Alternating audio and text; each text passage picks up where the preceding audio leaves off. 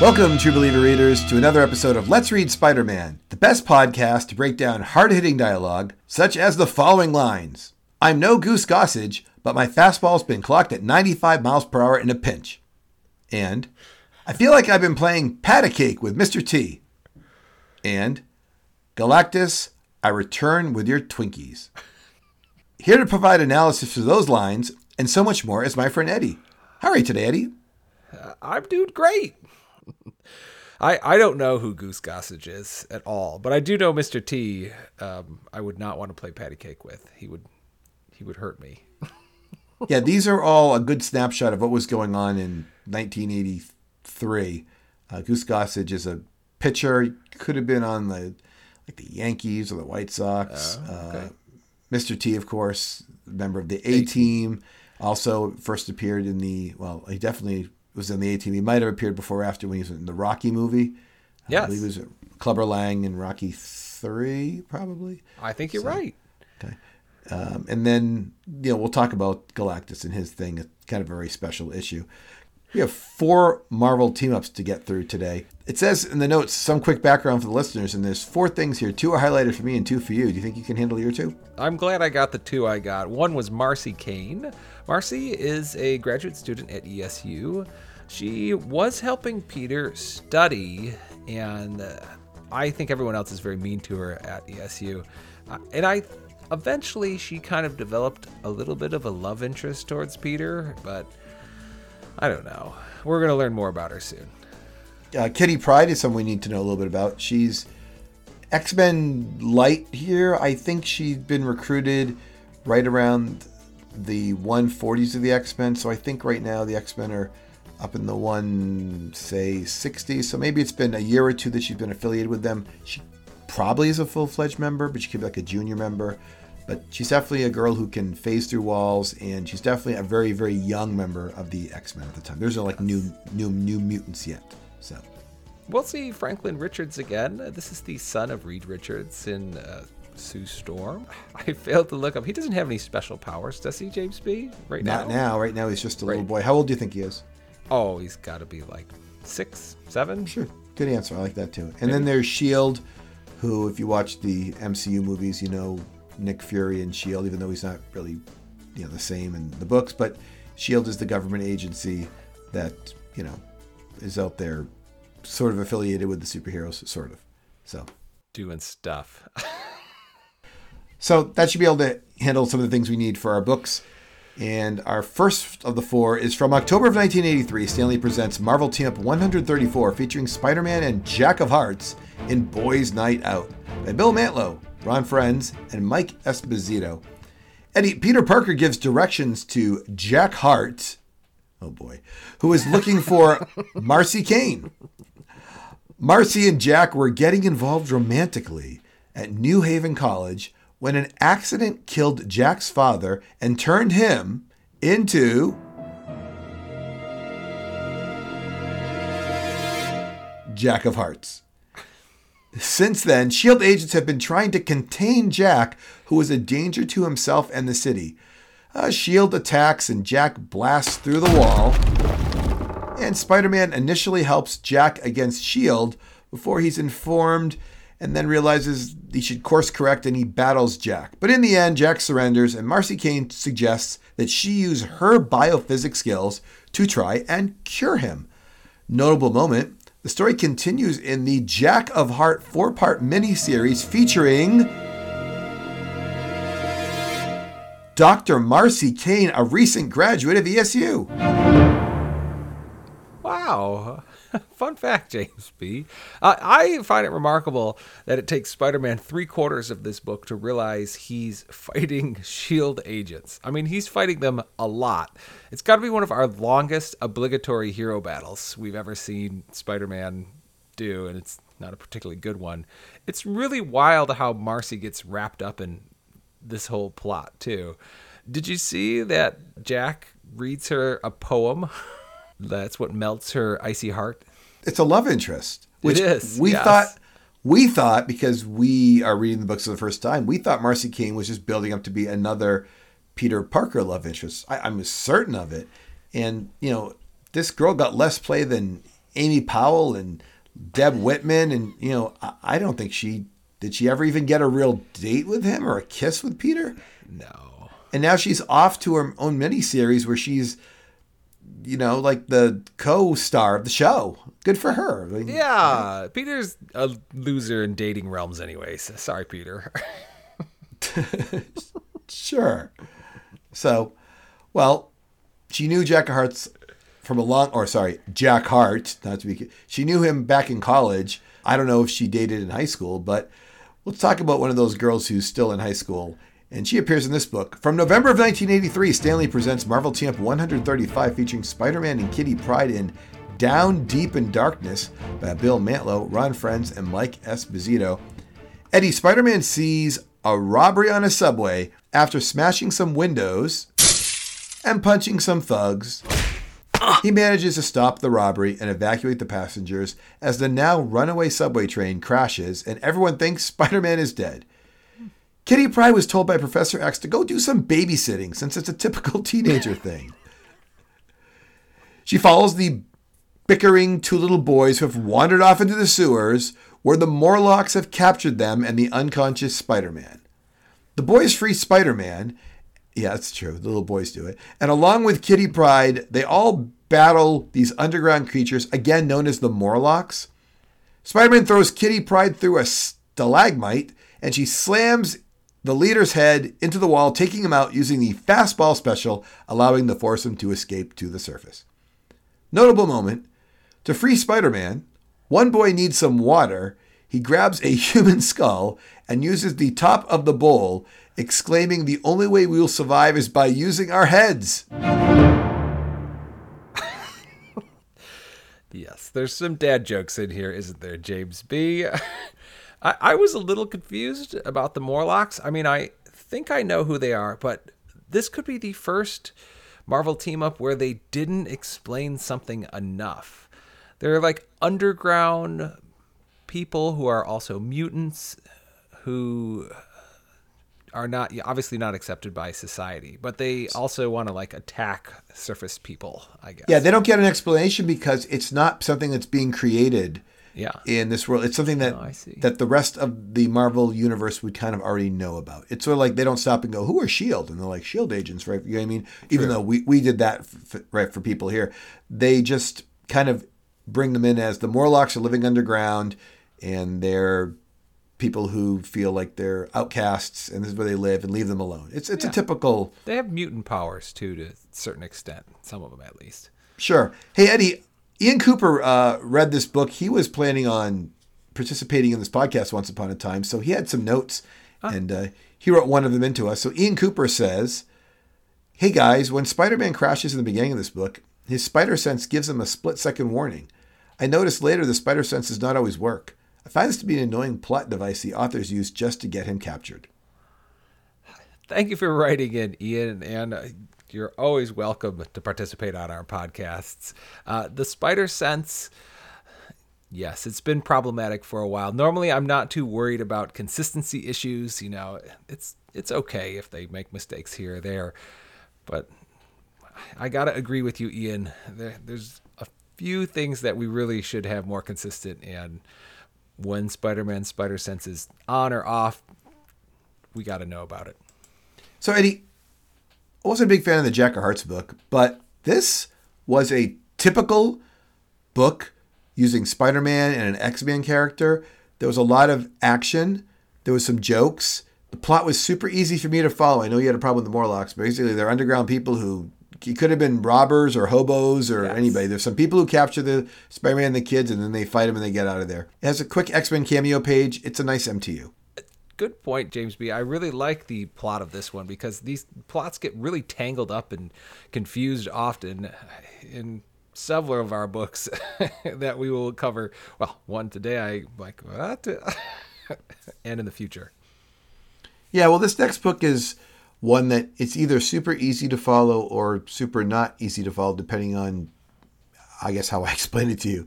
And that's from December of 1983. Stan Lee presents Marvel Team Up 136, featuring Spider-Man and Wonder Man in Webs by Micheline, Frenz, and Esposito.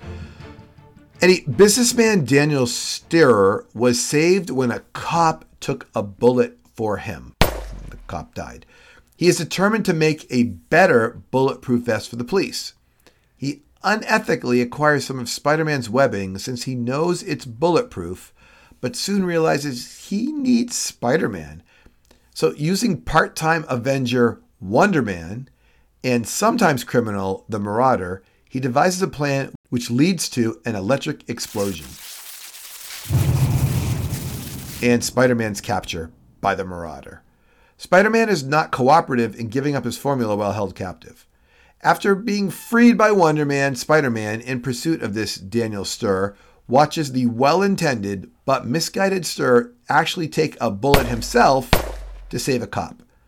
The book ends with both heroes envious of each other, believing that only they are in financial trouble. Notable moment, in an effort to acquire Spider-Man's web, stuck fast on a girder, Steyr's men cut part of the girder with the sample on it. Wonder Man in here, he's being used as a prop in a commercial, and when he goes to demonstrate the Stern webbing, he easily breaks it and then goes, "Gosh, Mr. Stern, I didn't mean to do that. Maybe my fingernails were too long, or can I try again?" But this turns into a great plot device because it's purposely done to make Stern look bad and distract from the fact that they're trying to go after Spider-Man and the webbing at the end. Good book. Having him take a bullet, he can sort of die a hero. We don't have to deal with what kind of prosecution he's going to face. Did you say the webbing is bulletproof? I didn't read that in here. Is it? You don't think Spider-Man has webbed up a web shield and deflected it? I guess I never thought that his webbing would be bulletproof. It's definitely been used to deflect like lasers and energy of some sort. Spider-Man's webbing is definitely bulletproof. You don't think so? You don't think he could web up? He's deflected bullets before with this. I don't think so. I would think he would use this a lot more when he was like around the Punisher and, Ding Dong Hitman from a long time ago. I'm just trying to see where he says, here it is. When I saw Spider-Man in a photograph in the newspaper, I'm on page 8, ladies and gentlemen. When I saw Spider-Man in a photograph in the newspaper showing Spider-Man using his webbing as a shield, I know I found the answer. And it shows Spider-Man making a web shield, and it's deflecting a bullet. Wow. It says, Since his relationship to law enforcement is somewhat questionable, I thought it best to obtain a sample clandestinely through the use of a very generously compensated decoy teams. So there you go. So yeah, so it's bulletproof. Okay. He deflects all kinds of stuff with that. I mean, think of the things he does with the webbing. My goodness. I just don't recall the bullets being deflected. He literally used it to catch a flying dumpster in the corner just last podcast. It's true. You think you can take one bullet? So. Okay.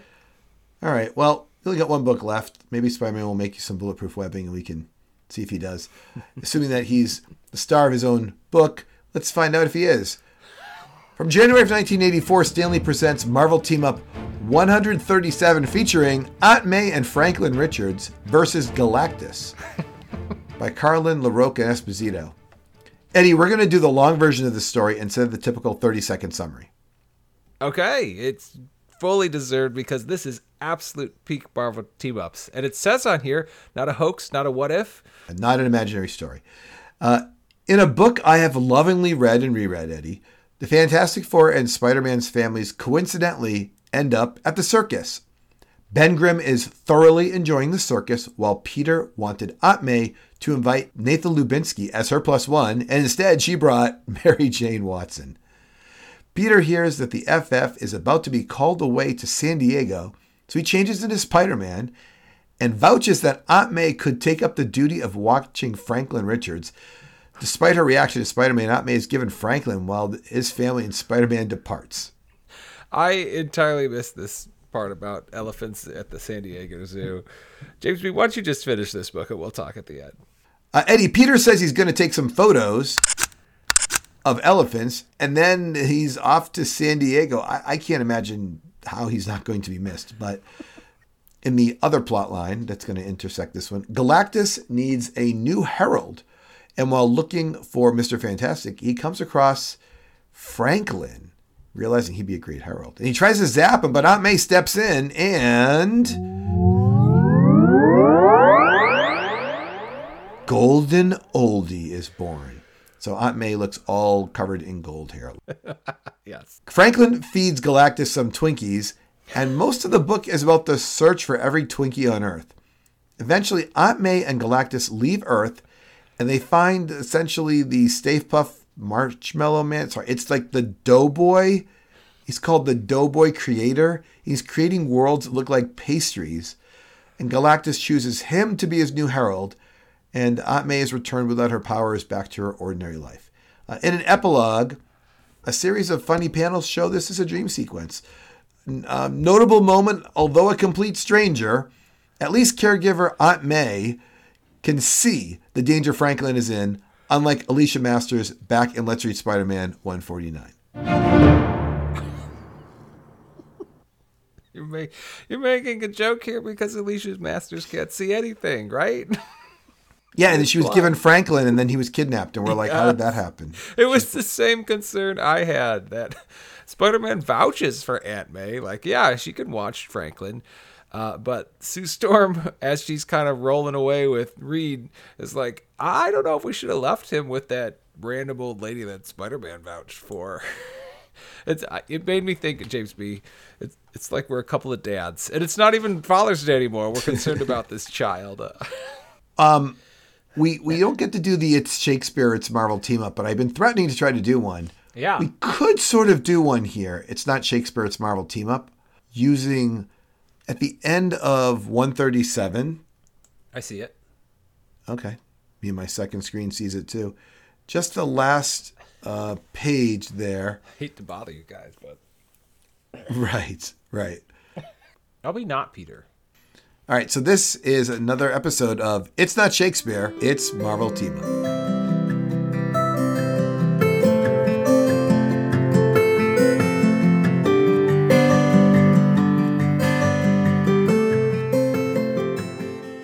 Galactus. I hate to bother you guys again, but anybody got a glass of milk? Just then, in Peter Parker's apartment, oh, thank goodness, it was only a dream. That settles it, Petey, old boy. No more late-night Twinkie breaks right before bed. That was a pretty horrible nightmare. Imagine, kindly, sweet old Aunt May, Galactus Herald. What a hoot. Or is it? She did kind of all right with him. At that same moment, in editor Danny Fingbroth's San Diego hotel room. Oh, thank goodness, it was only a dream. Woo! I thought for a second there that my assistant, Bob Denatail, screwed up Marvel team-ups. 137. And just down the hall, in editor-in-chief Jim Shooter's room, he's holding onto a Garfield stuffed animal. Oh, thank goodness it was only a dream, Garfy Poo.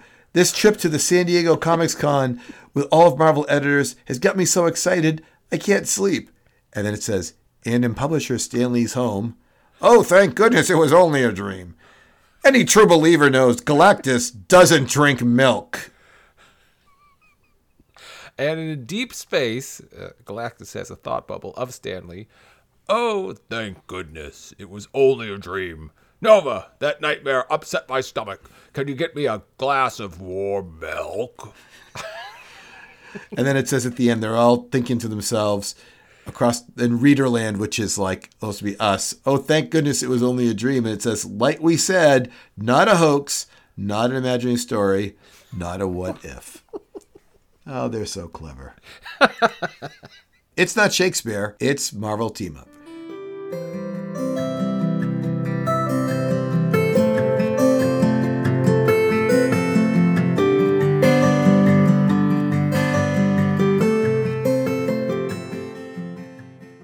Golden Oldie has to be one of my all-time favorite characters. Really? This is fantastic. You know, I think we've done so many Marvel team-ups, James B., that I just expect something like this. And I feel like I'm rewarded when I get it. So it's very funny to see Aunt May swooping around the universe in golden Oscar form for Galactus. Eddie, it's funny that you mentioned Father's Day. You know, of course, what we're celebrating right now. What is that, James B? Eddie, today is Independence Day. Our Forefathers' Day. That's why we can make those jokes. Oh, good, James B. I'm so glad you could tie that in. Let's move on to our last book. Can I just throw in a quick couple facts about July 4th while we're here? All right. Do it, James B. Okay. Well, I wanted to let you know that John Adams wrote a letter to his wife about how memorable Independence Day would be in American history. He was correct. But in his correspondence to his wife, he referred to Independence Day as July 2nd. Whoops. Well, who knows? Lots of things have passed since then, so. Yeah. And actually, it was celebrated on July 5th back in 1779 because it fell on a Sunday. People still wanted to celebrate it. So. I think that's a good idea. Yeah. Eddie, we got an annual left. Yes, our fourth book. It's the fifth book, Eddie, because I squeezed it in here on you. You did. It's from October of 1983. Stan Lee presents Marvel Team Up Annual 6, featuring Spider-Man and the New Mutants and Cloak and Dagger by Mantlo, Friends, and Dzubin. Eddie, Spider-Man helps Cloak and Dagger fight some drug dealers, which leads to a room full of dead youths who have overdosed. Ooh. The scene shifts to the youths known as the New Mutants, and they mix it up with some local ruffians. We learn about the New Mutants' powers. 2 of those kids get taken away in the Rumble to be experimented on. The other 2 go to find help at a local church where Spider-Man happens to be, and he's located Cloak and Dagger.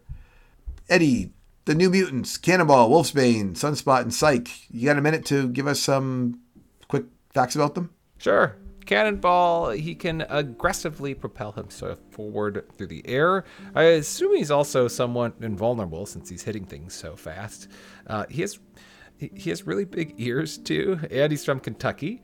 Wolfbane, who can turn into a werewolf-like creature, does several things in this book, kind of altering back between those 2 forms. We have Sunspot, who gains strength from the sun, so he's always like, I don't know if I'm strong enough because there's no sun here. And then finally we have how do you say this? Yeah, I know. Psyche. Yeah. Psyche, who can create illusions and has other psychic energy manipulation, I think. But yeah, she's not that important in this book. A little hard to tell. All of them are super young too, like 16 or younger, and they look a little weird. Like I said, Cannonball's got big ears. Wolfsbane has these big chubby cheeks, actually. And they're clumsy and precocious. Yeah, she's Scottish, too.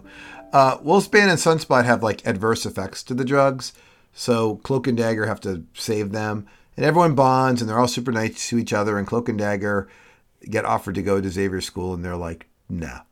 So there you go. Hey, notable moment, Spider-Man is fighting in the meatpacking plant full of big racks of beef, and he says to the bad guys, "You'll be dead meat." This is your fourth pun of this podcast, I think, James B. and your notable moments. I was more interested in Roberto, who is Sunspot, beating what looks like space invaders 6 times in a row in the arcade that they're in. I love arcades, so... That's your highlight. I think this was the best Marvel team-up annual, even though it didn't have Conan the Barbarian or the Purple Man in it.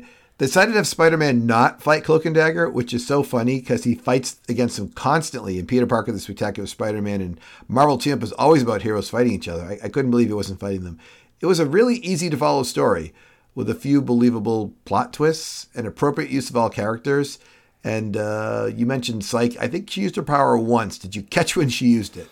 I think she used it to scare Cloak and also the ruffians that were roughing them up one time. I thought it was twice there. So the battling is very clumsy, which I think is appropriate because they're all very young teenagers.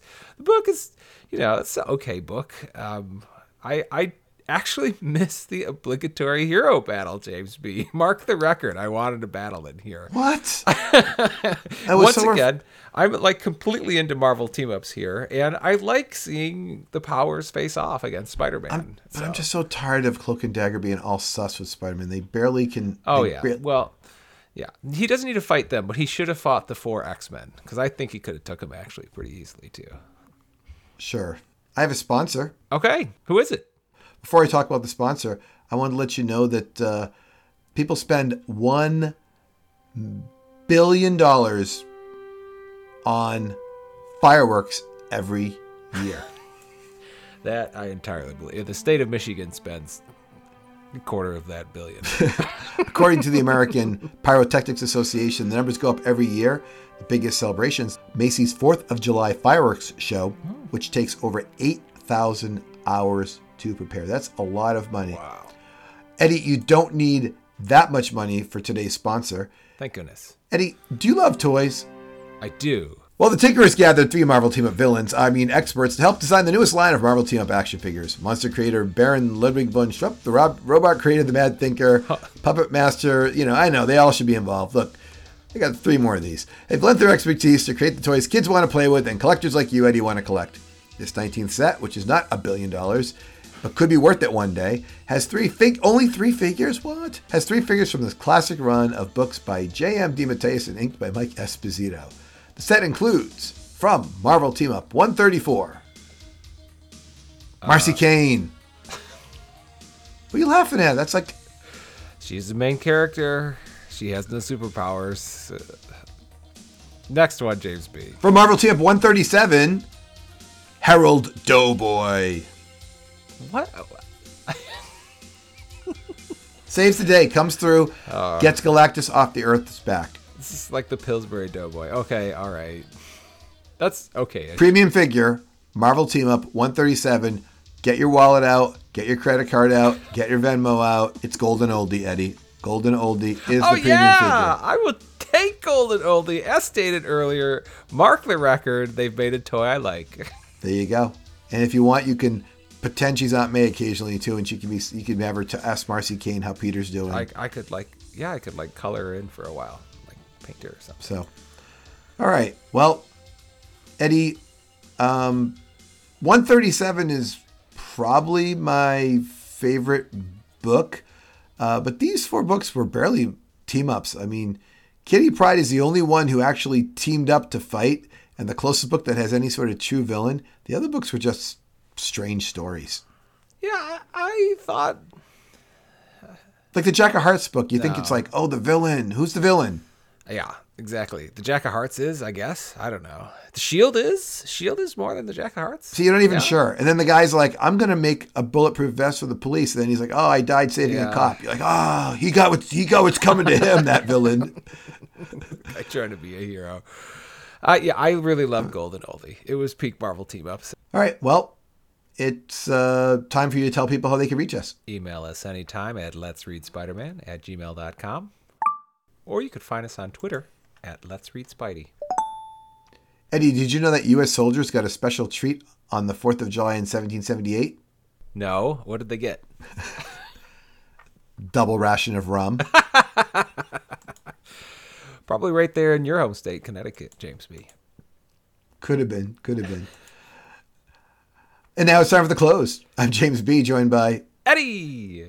And remember, listeners, the next time someone makes fun of Hostess snack cakes, remind them that if not for Twinkies, we'd all be dead meat. Goodbye.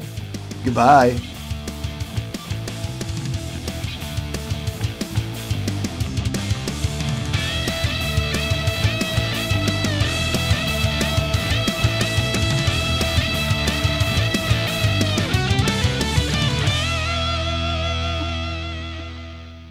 Twinkies.